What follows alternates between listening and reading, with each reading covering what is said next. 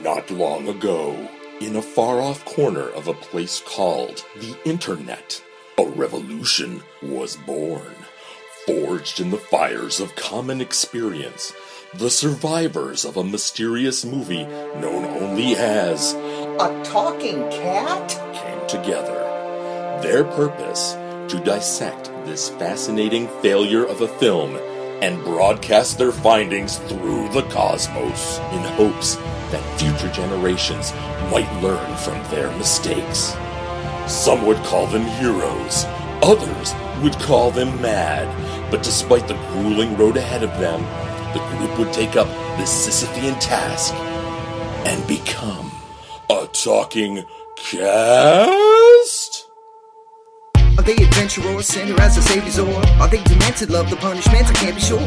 But one thing I do know is that the mission here to force to make you laugh so hard that you'll be pissing on your kitchen floor. It's a talk. Hello, once again. Welcome to A Talking Cast, the A Talking Cat podcast that no one ever asked for, but we're bringing it to you anyway. I'm your host for this episode, Josh, and with me is Darren. Hello, Darren. Hello. And we're going to be discussing minute 56 of A Talking Cat.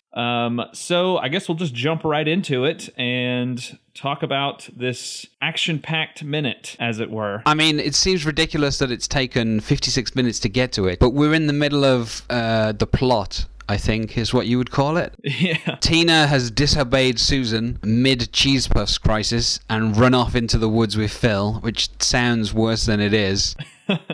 Trent is, well, I mean, I'll let you get into it because I think certainly the first half of this minute, it's all about Trent and his kind of relish. Yeah, exactly. So we open with Trent and Susan in the kitchen, and Susan is dialing someone on her phone, but then we hear a phone ring off screen, and she immediately says, and she left her cell phone here. And we can assume, having watched the previous 55 minutes of this movie, that yes. She's probably talking about Tina. Yeah. And Trent, of course, asks if she's in trouble. Susan says, of course, and Trent is very happy about this, letting out a really, like you said, relishy sweet. And the thing is, Susan, she's right in the moment because she is just angry. Up until now, she's like, Trent has always been like the apple of her eye. Yeah. Like he's always been the favored child out of these two. And at this moment, she doesn't care for Trent. And I mean, normally she sides with Trent in almost every other argument that Tina and Trent have, where Tina is basically bullying Trent, and Susan keeps coming to Trent's defense. But in this case, she's not with Trent. She's like, no, not sweet. She's only concerned about the investor meeting, which I think has been going on for 3 or 4 days now. Yeah, it seems. Yeah, it takes up a large chunk of this movie's story, but we don't really know the ins or outs of that investor meeting. Aside from the fact that they really want cheese puffs. Yeah, exactly. I wrote a note: investors heart cheese puffs because they and of course it's been remarked upon probably in various other minutes how many times the word cheese puffs is uttered throughout this movie. Yeah. This is like the cheese puff stretch here, because we had Phil drop the cheese puffs, which seemed to be the end of his and Susan's budding relationship, which is based on sharing 2 glasses of water. Plus, I don't know what they're putting in the water in this thing, but like they've had some glasses of water that they've shared that they've loved. But he dropped the cheese puffs that were crucial to this investor meeting.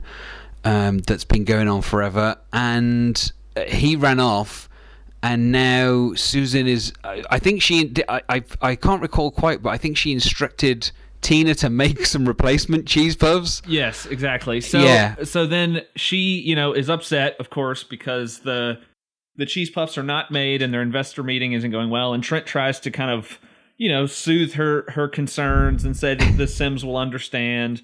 And then Susan says this weird point of contradiction, I guess, that comes up not even a second later. She says that she doesn't know where Tina is, and then Trent asks, where is she, or do you know where she is? And then Susan goes, yes, I have a pretty good idea. Even within the span of about 3 seconds, she magically realizes, oh, of course I know where Tina is. But we jumped over this really important moment that Trent says, I'll find Tina, you go make one batch of cheese puffs, and it sounds like you can nap before they finish, I'm sure. Yeah. But Trent is such a mumble mouth goon that I can't understand what he's saying. And I don't think anybody can. For the sake of this minute, I've watched that minute a few times, and to me it just sounds like nap, no matter how many times I've heard it. So I don't know what I think she's trying to calm Susan down. I mean, Trent is once again mentions The Sims, saying that they will understand, which is just I find it weird that because I'm sure Susan has said that the name of the investor, like the name of the toy company, it's owned by Winnie Sims. So it's like one of those great unseen characters like Meris from Frasier. It's like they keep talking about the Sims, and spoiler alert, we will never meet these people. Yeah, exactly. They're just off-screen characters who are deciding the fate of Susan and her kitchen, country, pantry, catering, or whatever and they decide to invest based on whether or not cheese puffs are present at their at their meetings. So it's like, I don't know. I don't think it's the Sims investing, is it? I think the Sims I mean, this is. I think I've mentioned this previous, but this is like the least suitable thing for a children's movie, because there's a lot of the plot hinges on the idea that kids will be interested in whether or not a catering company gets a contract based on investors investing in a toy company. So it's not the Sims that like the Sims have requested the cheese puffs, but it's the investors who need to taste them or something. I don't understand how that.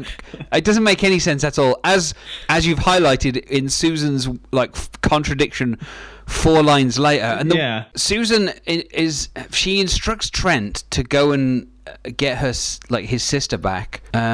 She'll make more cheese puffs. He has to go and get Tina back, and then Trent is like, she's in trouble. This will be awesome.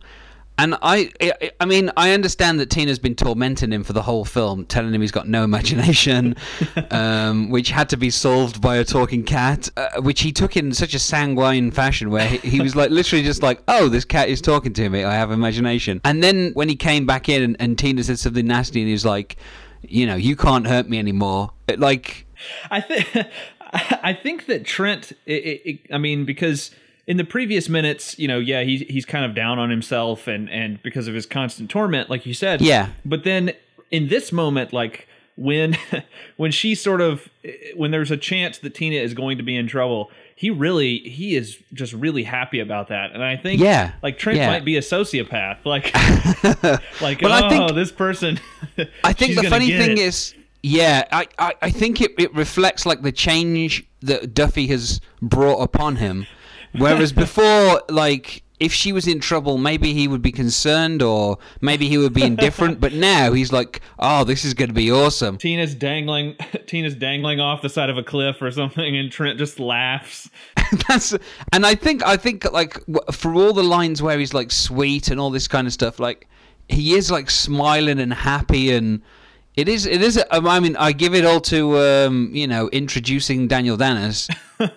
He has shown the change in Trent, but he just seems to have made him into like an evil sociopath, as you said. This is the real Trent, the one who was hidden, and now he's been released, and so they have to deal with that. It seems like the only imagination he had was to imagine being evil to his sister. That's when Susan and Phil met. Phil goes to the trouble of saying his full address. So that was like the Chekhov's gun of this film, is Phil saying his name and then saying his full address, and then Susan goes, oh, that's a swanky part of town or whatever. Yeah. And then he starts saying his, it's one of those minutes where someone says something 2 or 3 times and then the other person remembers it. Yeah. Yeah, exactly. So this is one of the few times as well where Susan's saying, I have a pretty good idea. We then cut to what she's thinking about. Yeah. Which is she's thinking about, she must be with Phil, and then that's what we see. Yeah, exactly. So we cut to the exterior porn mansion. Same shot that we probably see a couple times throughout the film. We've seen it at least 4 or 5 times by now. I think it's not as unmercifully long as some of the other establishing shots are throughout the movie. Thankfully, I think it's maybe like 7 seconds or something, which is still pretty long, but not as long.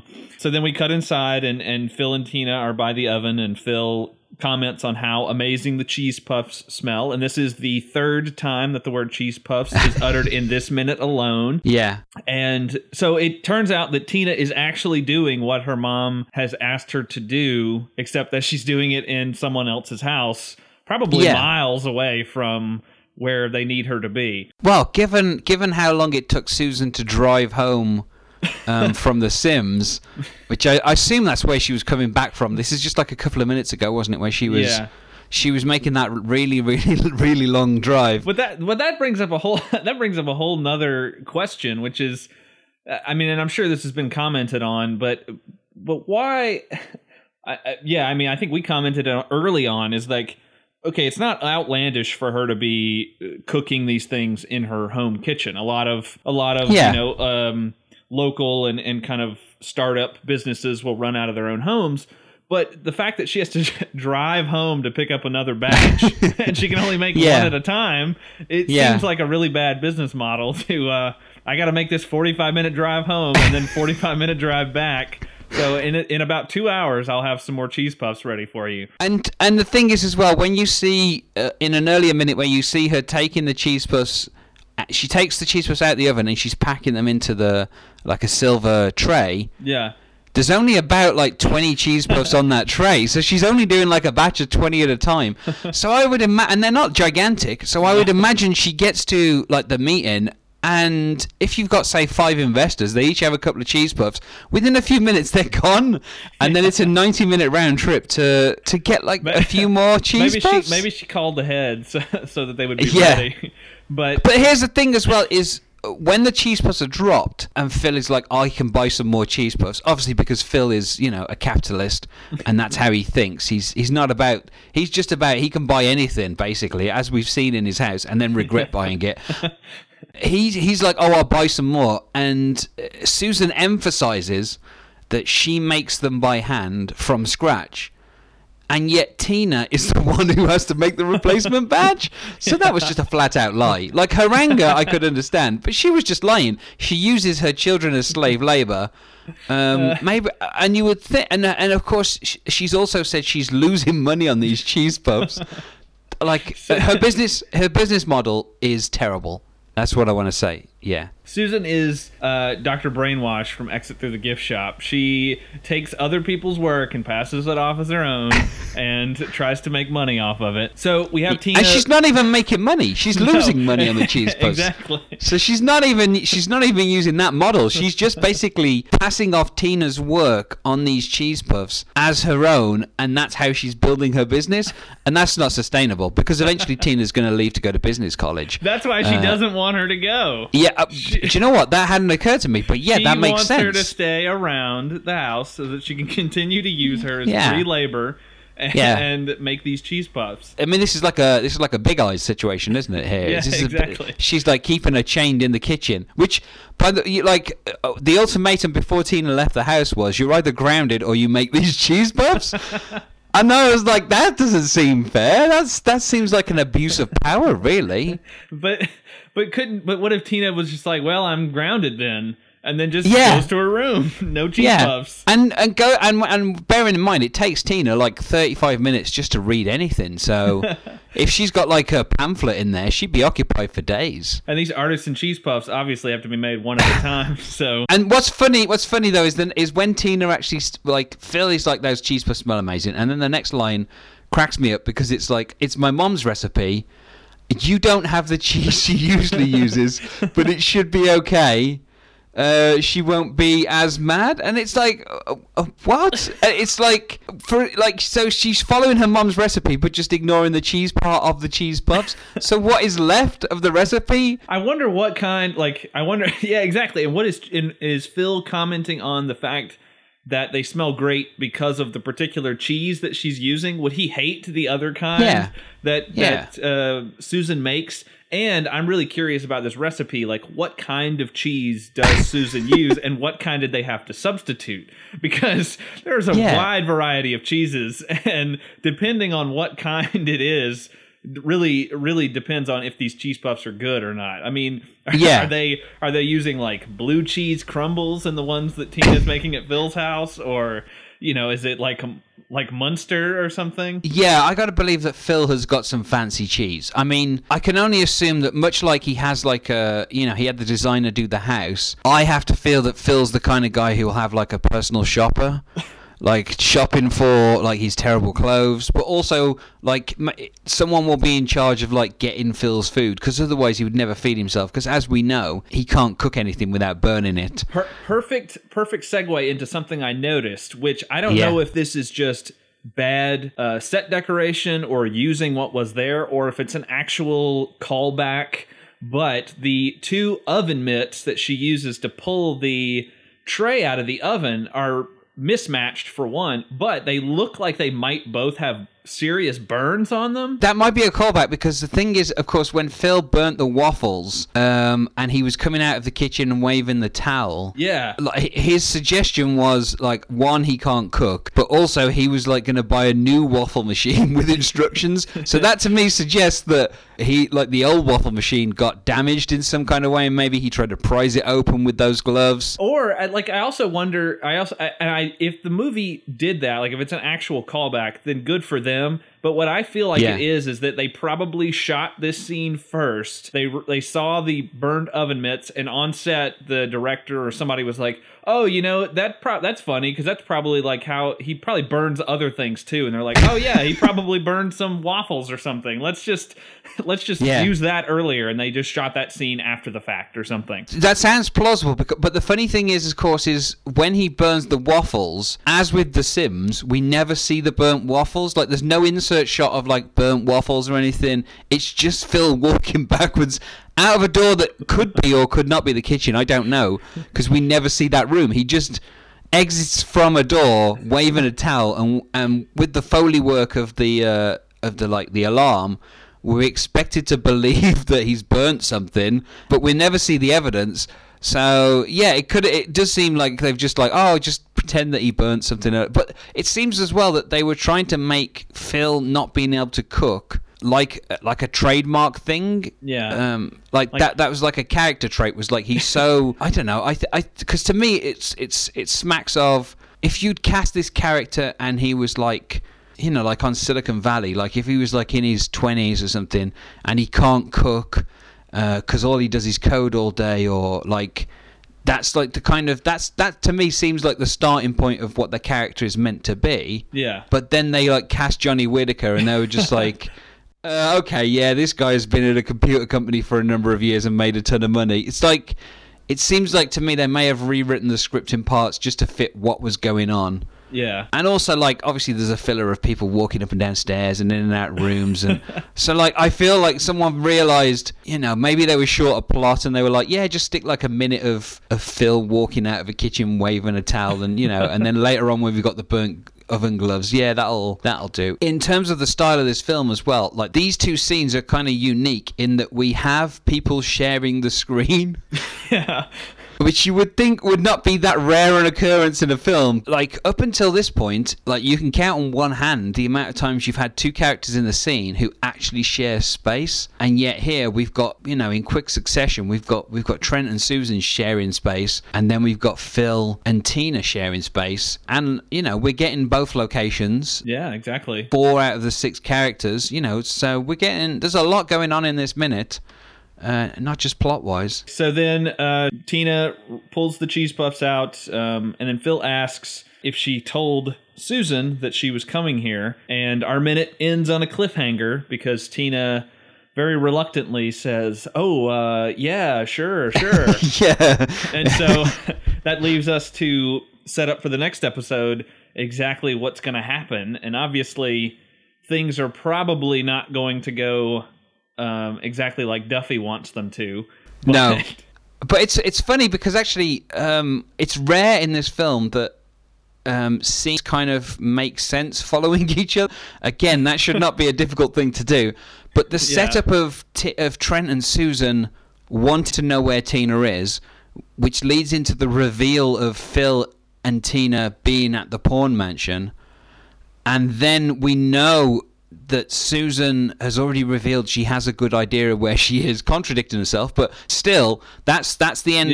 That's the end of the scene with Susan. Is she has a pretty good idea. So as a viewer, you're thinking, "Oh, Susan must be on her way." Yeah. So there's actually like somewhat decent filmmaking in this minute. Yeah. Yeah. Except that it doesn't necessarily play out that way. Oh, no, not at all. But like, if you think about, I mean, obviously, we're analysing it a bit too much. But if you think about it, yeah, this like they're setting up something about Susan and Trent going to find Tina. The fact that Phil calls it out and he's like, "Oh, you did tell," and I think Phil asking that question is more him wondering if he's going to see Susan again.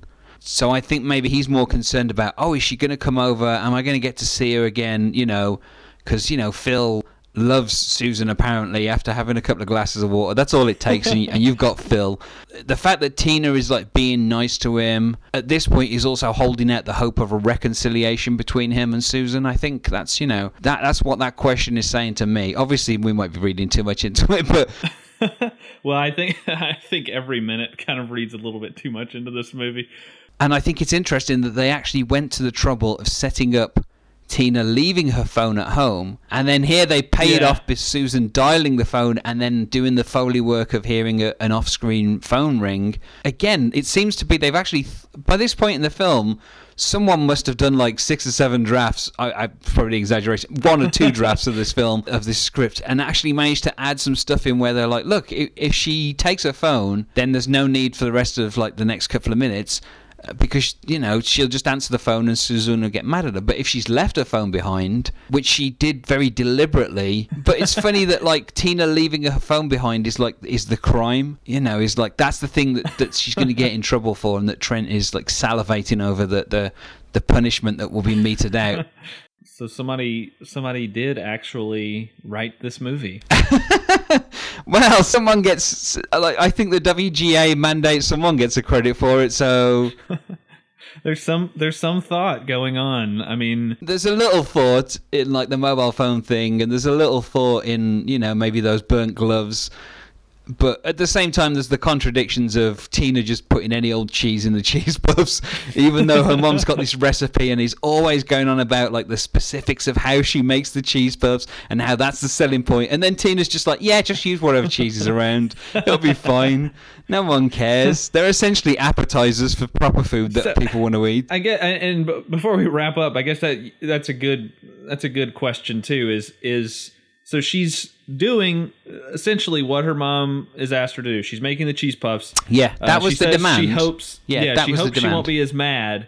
But then she's making them at Phil's house. So is she just gonna walk back through the woods to her place to drop them off?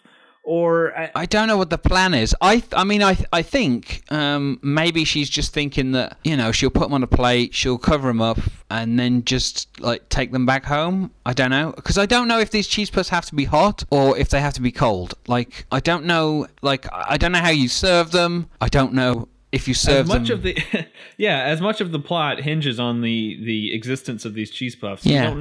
We don't know enough about them. It is weird that we have 3 mentions of it in this scene. So I don't know if they're maybe just room temperature, or if they've cooled off, or if those foil trays should retain a little bit of the heat, I would think. I don't know. It's really weird because I don't know what Tina's plan is, because her mom was like, make some more cheese puffs, which she's done in a stranger's house, essentially. I think they missed a grand opportunity for those who actually bought the DVD, that they did not include a recipe inside the DVD as like a little insert, or just even put that over the credits. I mean, I'd be okay with pausing to write that recipe down. Well, I mean, where would you put it though? Would you put it after like Christina Bell's credit? Like, sure, yeah. Just have it run alongside the other credits. Just run at a different speed. Yeah, I don't understand what Tina's plan is at this point. She knows that her mom's not going to be happy with her because she like ran off into the woods with what was essentially a stranger, a man that she'd known all of 2 minutes, and whose only task that she's seen is he dropped a tray of cheese puffs. And that's it. I'm gonna go off with this. I'm gonna go off into the woods with this clumsy oaf and hang out at his giant mansion. That's not weird. Whose resignation magically appeared on my computer and took me like, I don't know, what was it, half an hour to read? You know, like. In fact, it's weird because if they'd have put more information on CodeMonkeyTimes.com about Phil, like a bit more colour, rather than just I'm retiring to spend time with my son. Yeah, it would have actually made Tina following Phil a bit more credible if they'd have put like a bit more information in that, because then you could be like, oh well, like, you know, if she'd have been able to read like his Wikipedia article, then he wouldn't be a complete stranger because she would know like the business that he worked for and how successful he was. Instead, he's just this guy. all she knows is that this guy is unemployed and he wants to hang out with a young guy. I mean, yeah. So I guess because obviously it's a kids' film, like the implications that we're reading into it, I guess aren't there. But yeah, if you put it just as, you know, a 17-year-old girl follows. You know, I don't know what age for this. I mean, 50-year-old man, 60-year-old man into the woods. Like that sounds like the setup for a horror film more than like a kids movie. Tina's made some cheese puffs using a different type of cheese, and she's got Phil's attention, which is, you know, that's the setup for the next minute. There you go. I think in terms of like the action, this is kind of it's. I mean, a lot of minutes are transitional minutes, but I think that there's like two solid parts of this minute where we're getting Trent's glee at the possibility that Tina's going to be in trouble, which is like the first 40 seconds of this thing, and then that sets us up with Tina and Phil. And I think for the next kind of 5-6 minutes, that's the driving, you know, that's the A plot, and then the B plot is something a whole lot saucier. We'll definitely get to that very soon. Well, that has been our minute. I would like to thank my guest, Darren. Thank you very much. I'm sure you'll be on a few more episodes and have fun editing all of these. Yes to both. And I want to thank you guys out there for listening. Hopefully you'll join us for the next minute because it's about to get very crazy on A Talking Cat. Yes, thank you for listening. Please remember to check us out on SoundCloud /A-Talking-Cast, on Twitter at A Talking Cast, on Facebook at Facebook/A Talking Cast, and check us out on iTunes. Be sure to subscribe to us on there too, please, and leave us a nice review if you would. Thanks, guys. Bye. Minute by minute. That's so they'll be diving in to shed some clarity on this hilariously failed attempt. So grab a friend and crack a beer with them and listen in. The Talking Cast is about to begin. It's That was episode 57 of A Talking Cast, the A Talking Cat podcast that nobody ever asked for. Your host was Josh Hollis, with guest host Darren Husted. Edited by Darren Husted. Music by Casey Trimble. Voiceover by John Kovaleski. Artwork by Josh Hollis. Executive producers Sarah Cantor and Darren Husted. Copyright 2015, all rights reserved. This podcast is not affiliated with Rapid Heart Productions. A Talking Cat is owned by Rapid Heart Productions. No infringement is intended. We all miss you, Linda Ahers.